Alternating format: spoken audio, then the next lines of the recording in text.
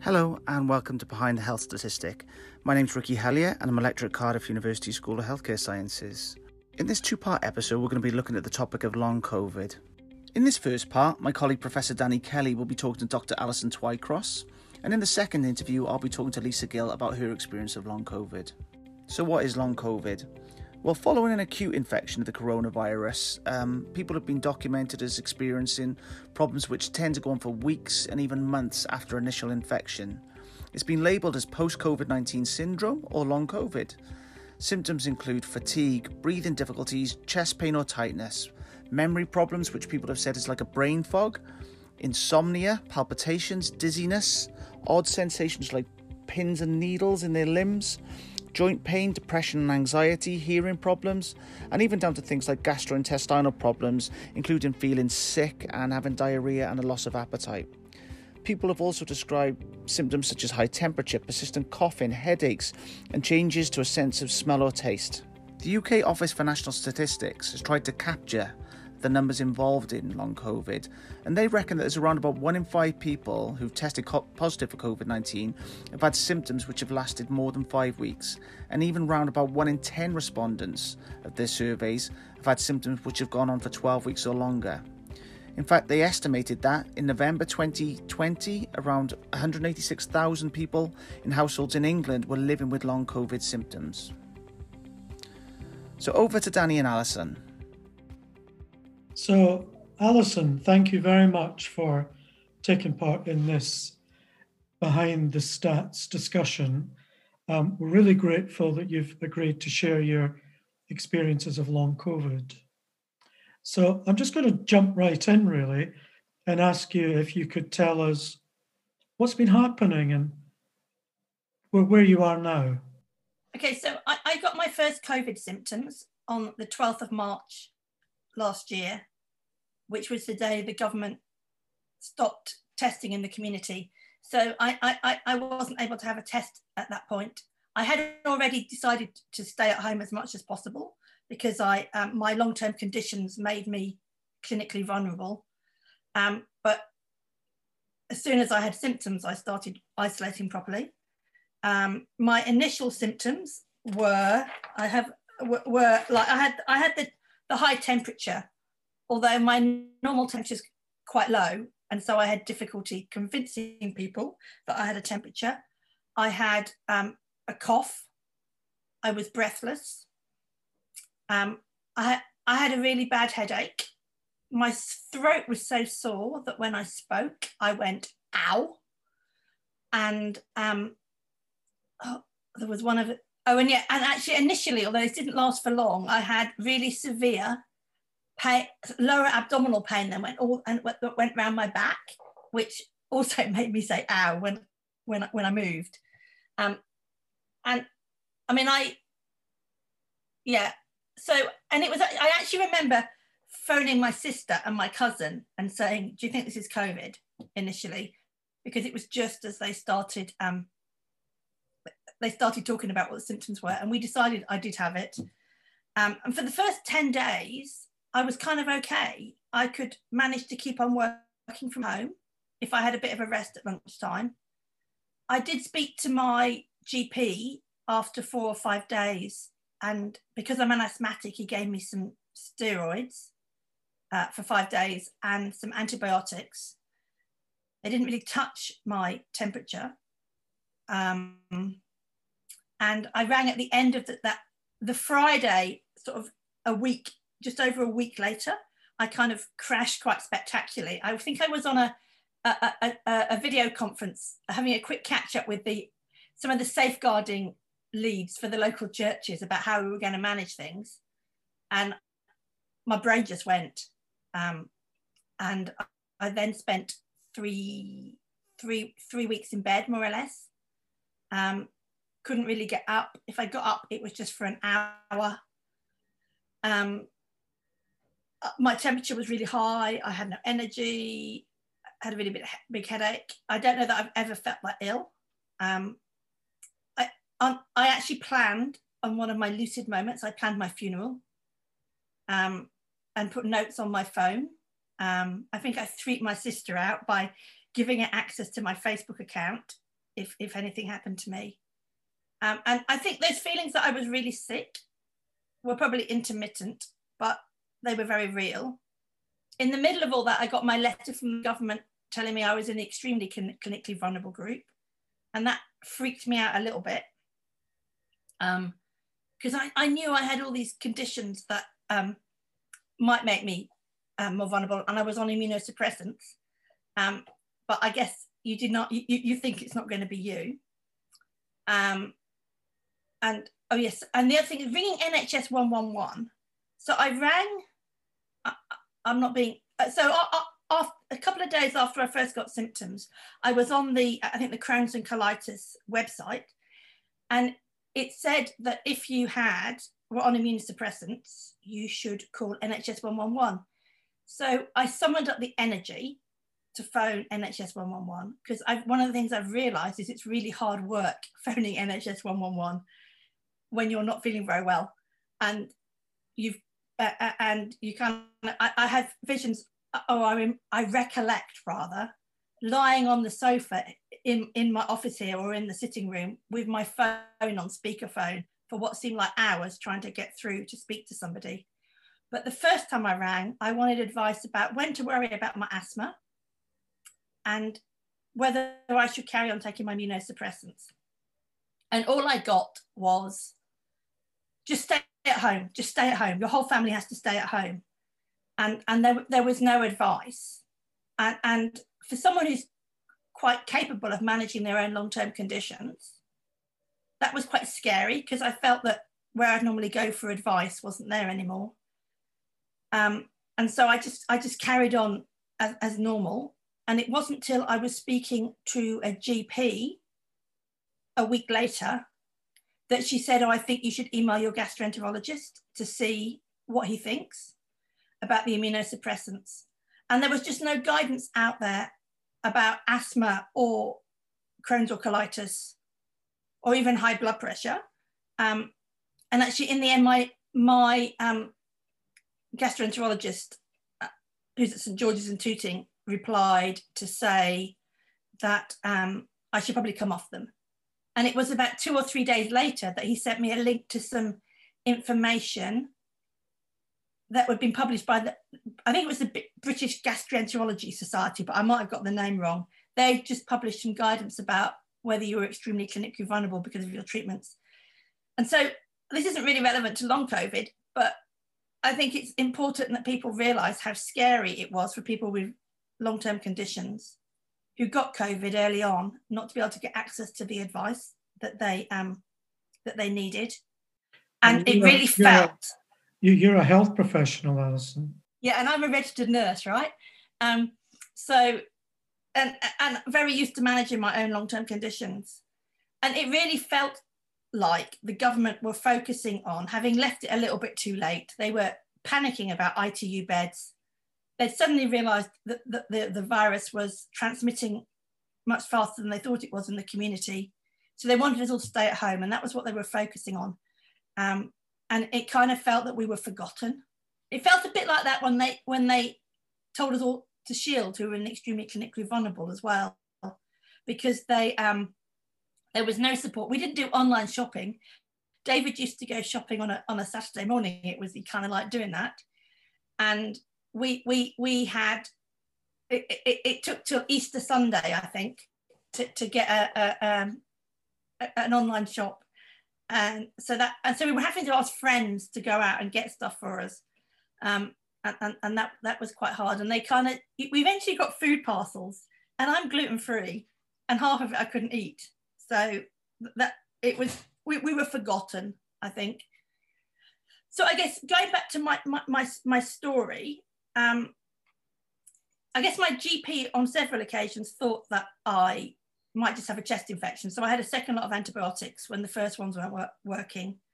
I'm lucky in some ways that my father's a retired physician, and I remember having a phone call with him about, they're not working, what do I do? And we decided that I must have coronavirus at that point, because my temperature wasn't doing what your temperature was supposed to do if you had a bacterial infection and you were on antibiotics.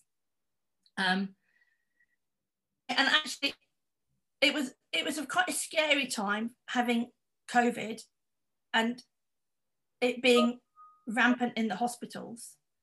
And I remember David being terrified that they were going to admit me because he thought that it would be dreadful. And there was one Sunday when I rang NHS 111 and actually got through to the on-call GP. This was about 12 days in, 10 or 12 days in. And we had this big debate about whether or not I should go in. And at that point, if I'd gone into A&E with someone whose asthma might have been a little bit out of control, who normally had been seen by a GP at this, with the symptoms I had, I wouldn't have got a test and I wouldn't have got a chest x-ray. So in the end, we decided that I would stay at home and sweat it out. And I had really strict instructions to dial 999 or get David, my partner, to dial 999 if I couldn't breathe.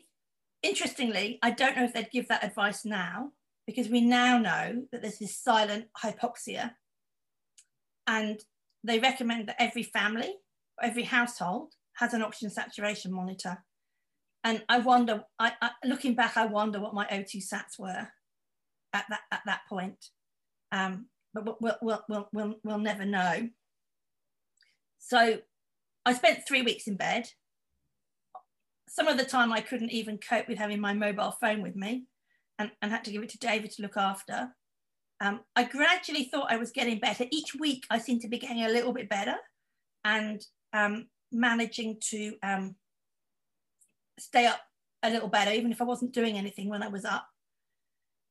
I'd maybe crawl, I'd managed to walk around the garden once or twice, but that was about it.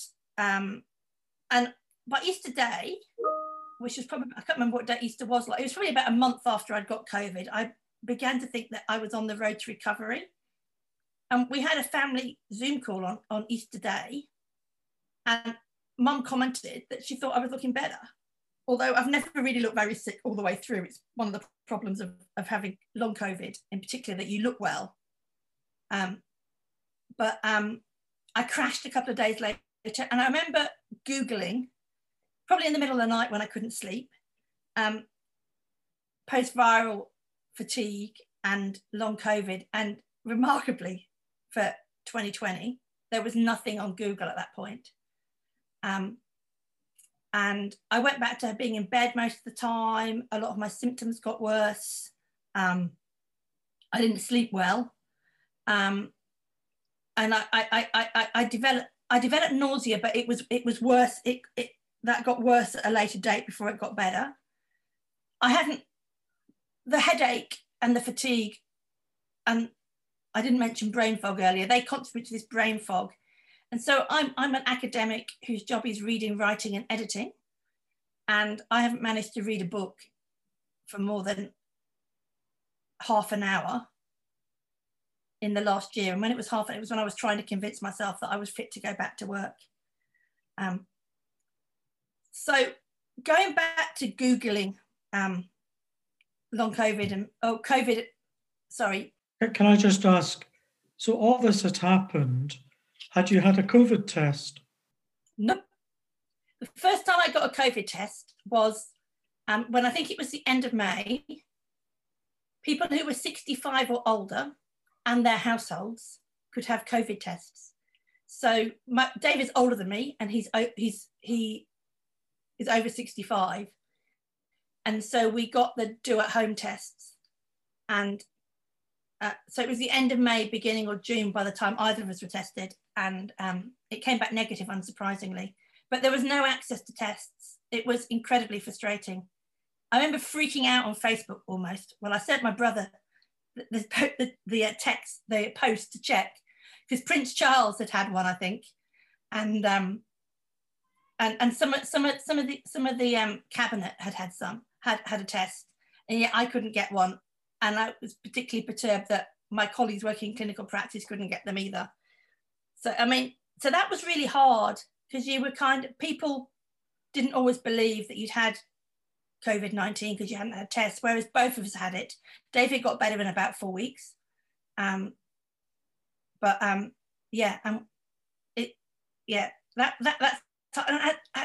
that test has caused problems further down the line in some ways, in that it wasn't until, I think it took me till November to get long COVID on my sick note. And that was when I begged the GP. And she said, it's not going to make any difference. And I said, it would make me feel better. Sorry. So this idea of a diagnosis, getting the diagnosis. So you didn't get the diagnosis of COVID-19, and then you didn't really get the diagnosis of long COVID, but you've been living with those symptoms all that time. So how did that feel during that time? I mean, I haven't actually seen my GP in over a year. So engaging with them was difficult. I think at the beginning, they didn't really know what was going on. I think for myself and lots of other people with long COVID who I've been in touch with on some of the Facebook pages, it's been really hard not having a diagnosis and not being able to access the tests that we need. So intellectually, it's been quite interesting having an illness that was so new that nobody really knew anything about it. I've spent the last 25 years promoting evidence-based practice. I edit evidence-based nursing, and it's like there isn't any evidence. And on top of that, not having had had a test because they just weren't available, made it even harder to access care. I think Trish Greenhalgh and some of her colleagues published a paper in one of the BMJ journals in August, and it was about what GPs should be doing in primary care to manage long COVID. And that was really the first time it was acknowledged that not having had a test shouldn't mean you didn't have a diagnosis of long COVID. But I remember having a discussion with the GP when I ran to get my sick note and asked him to put long COVID on my sick note. And he said, I think in September or October, no, you can't have it on there because you've never had a test. And so it's been quite hard. And I think one of the things that's been quite frustrating for myself and other people with long COVID is that even as evidence has emerged, that hasn't necessarily been adopted by the people working in primary care. I got a diagnosis of having post-COVID pneumonitis when I got admitted to hospital as an emergency at the beginning of October, which in retrospect turned out to be a good thing. Well, that was another occasion I thought I was probably going to die.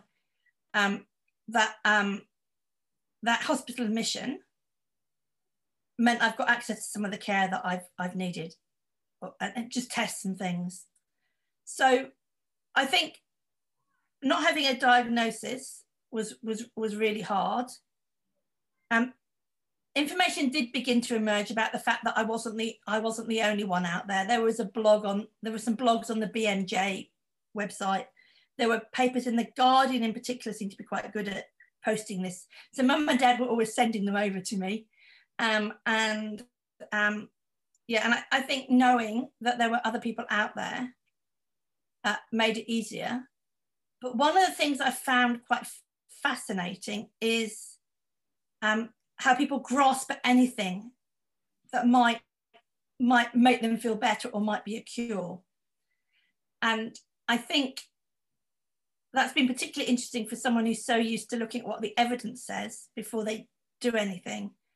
And that there are lots of ideas out there. A low histamine diet is supposed to work.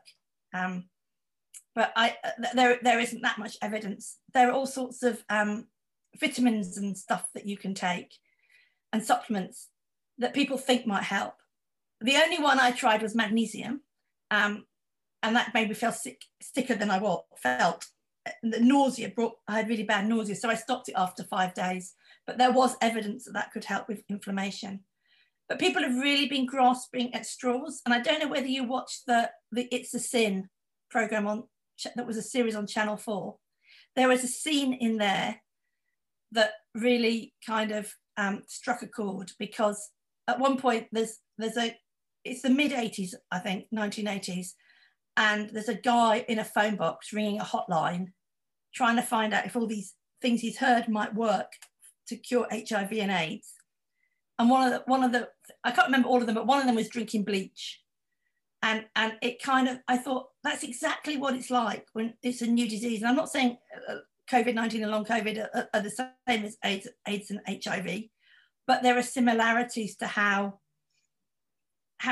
it emerges, and people not believing. A lot of us have been gaslighted by our GPs.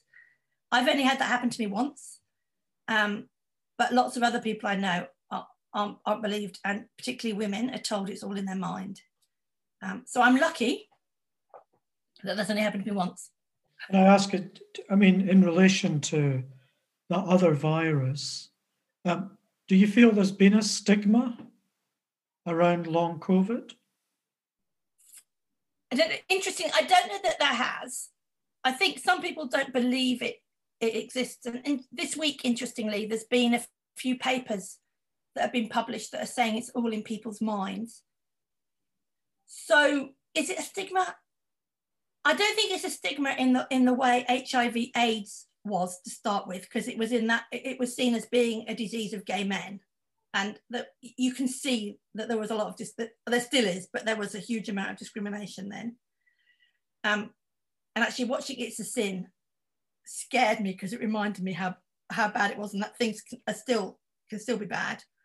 But I think it was discriminatory in that a lot of medics thought it was in our head, and a bit like the ME chronic fatigue patients who for 20 or 30 years have fought this battle. Yeah, and it was very interesting. People just didn't believe you.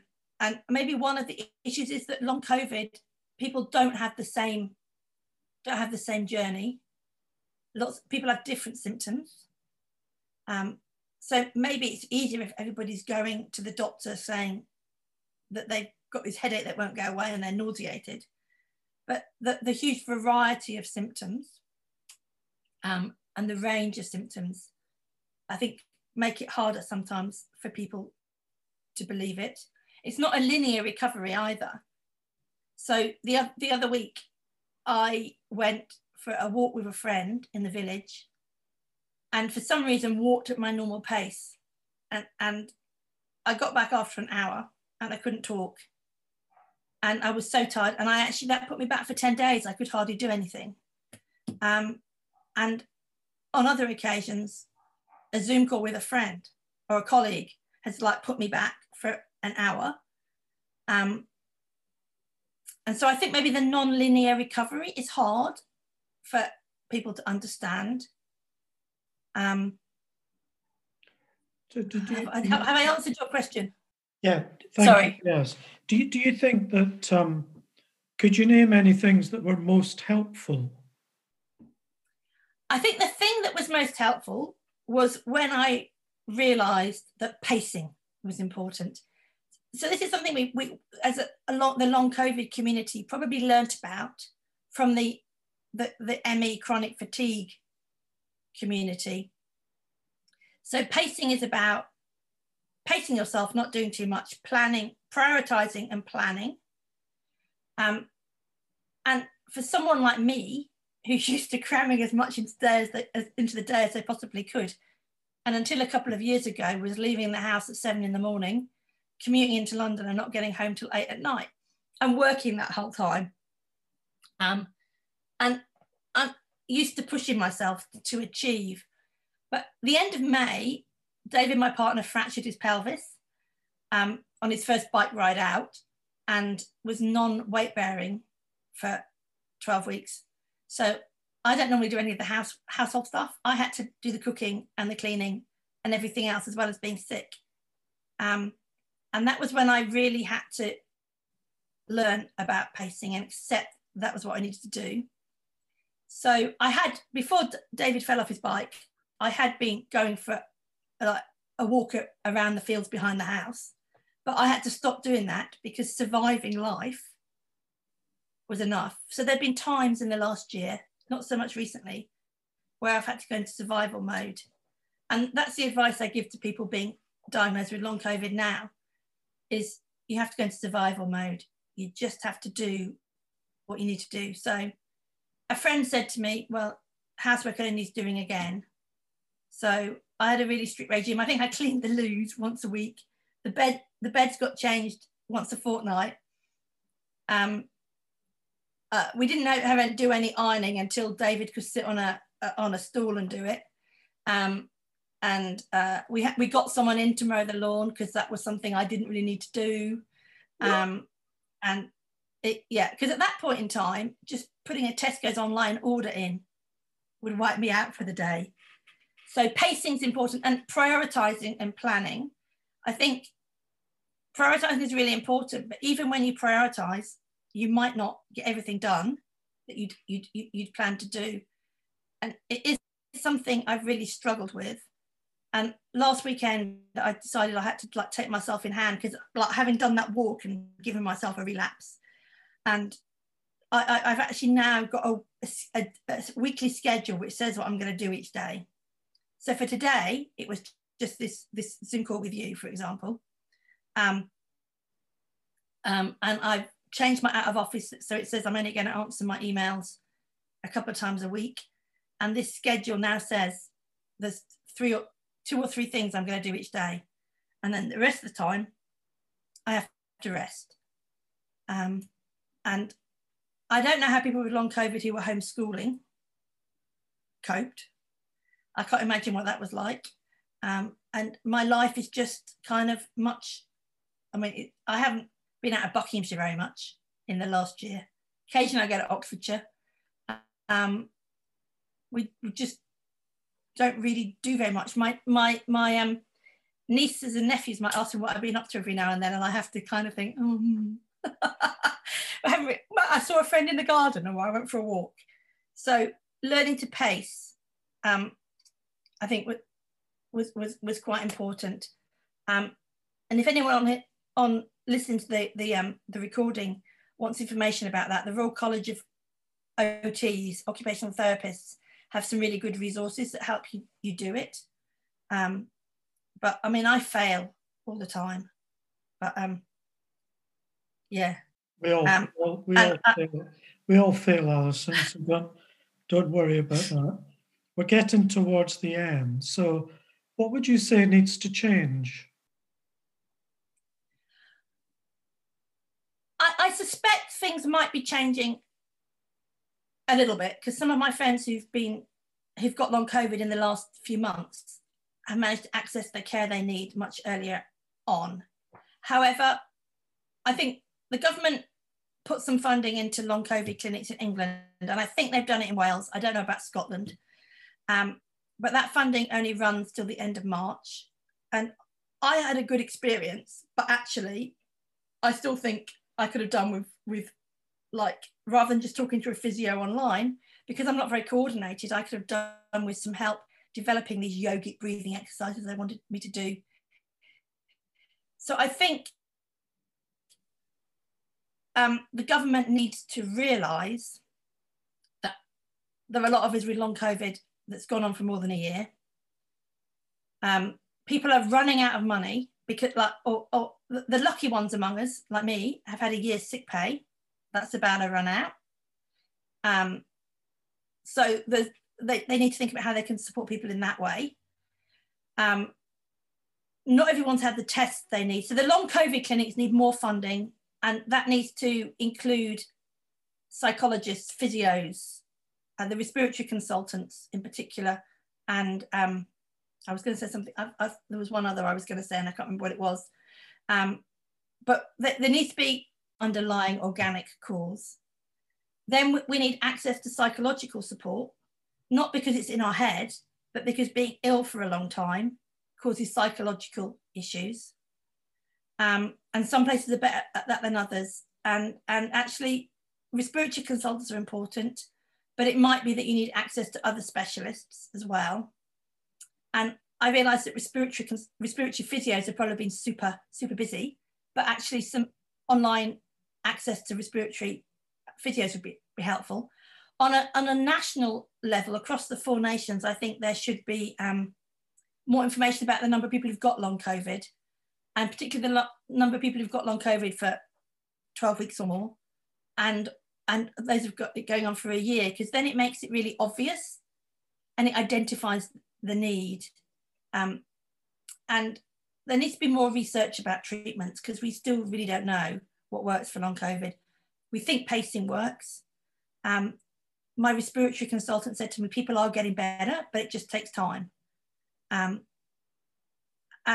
one of the difficult things for me is not knowing how long I'm going to be sick. And I'm undoubtedly much better than I was before, but I've still got headaches.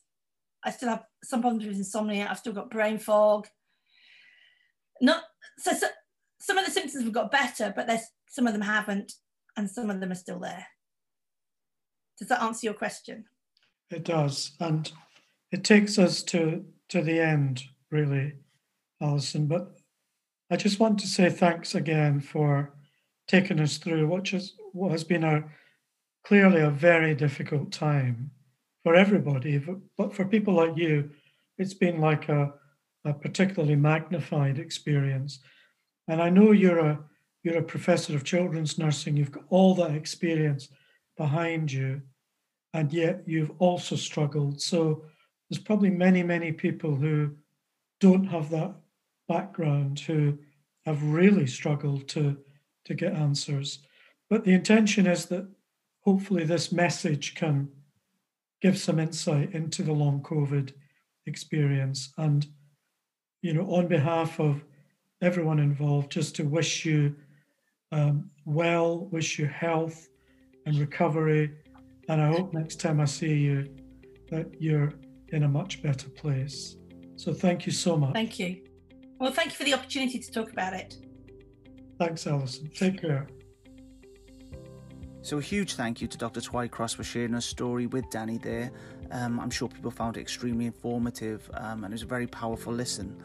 If you'd like more information on long COVID, please look at the NHS website, and also please tune into episode 2, where I'll speak to Lisa Gill about her experiences of long COVID. Thanks for listening.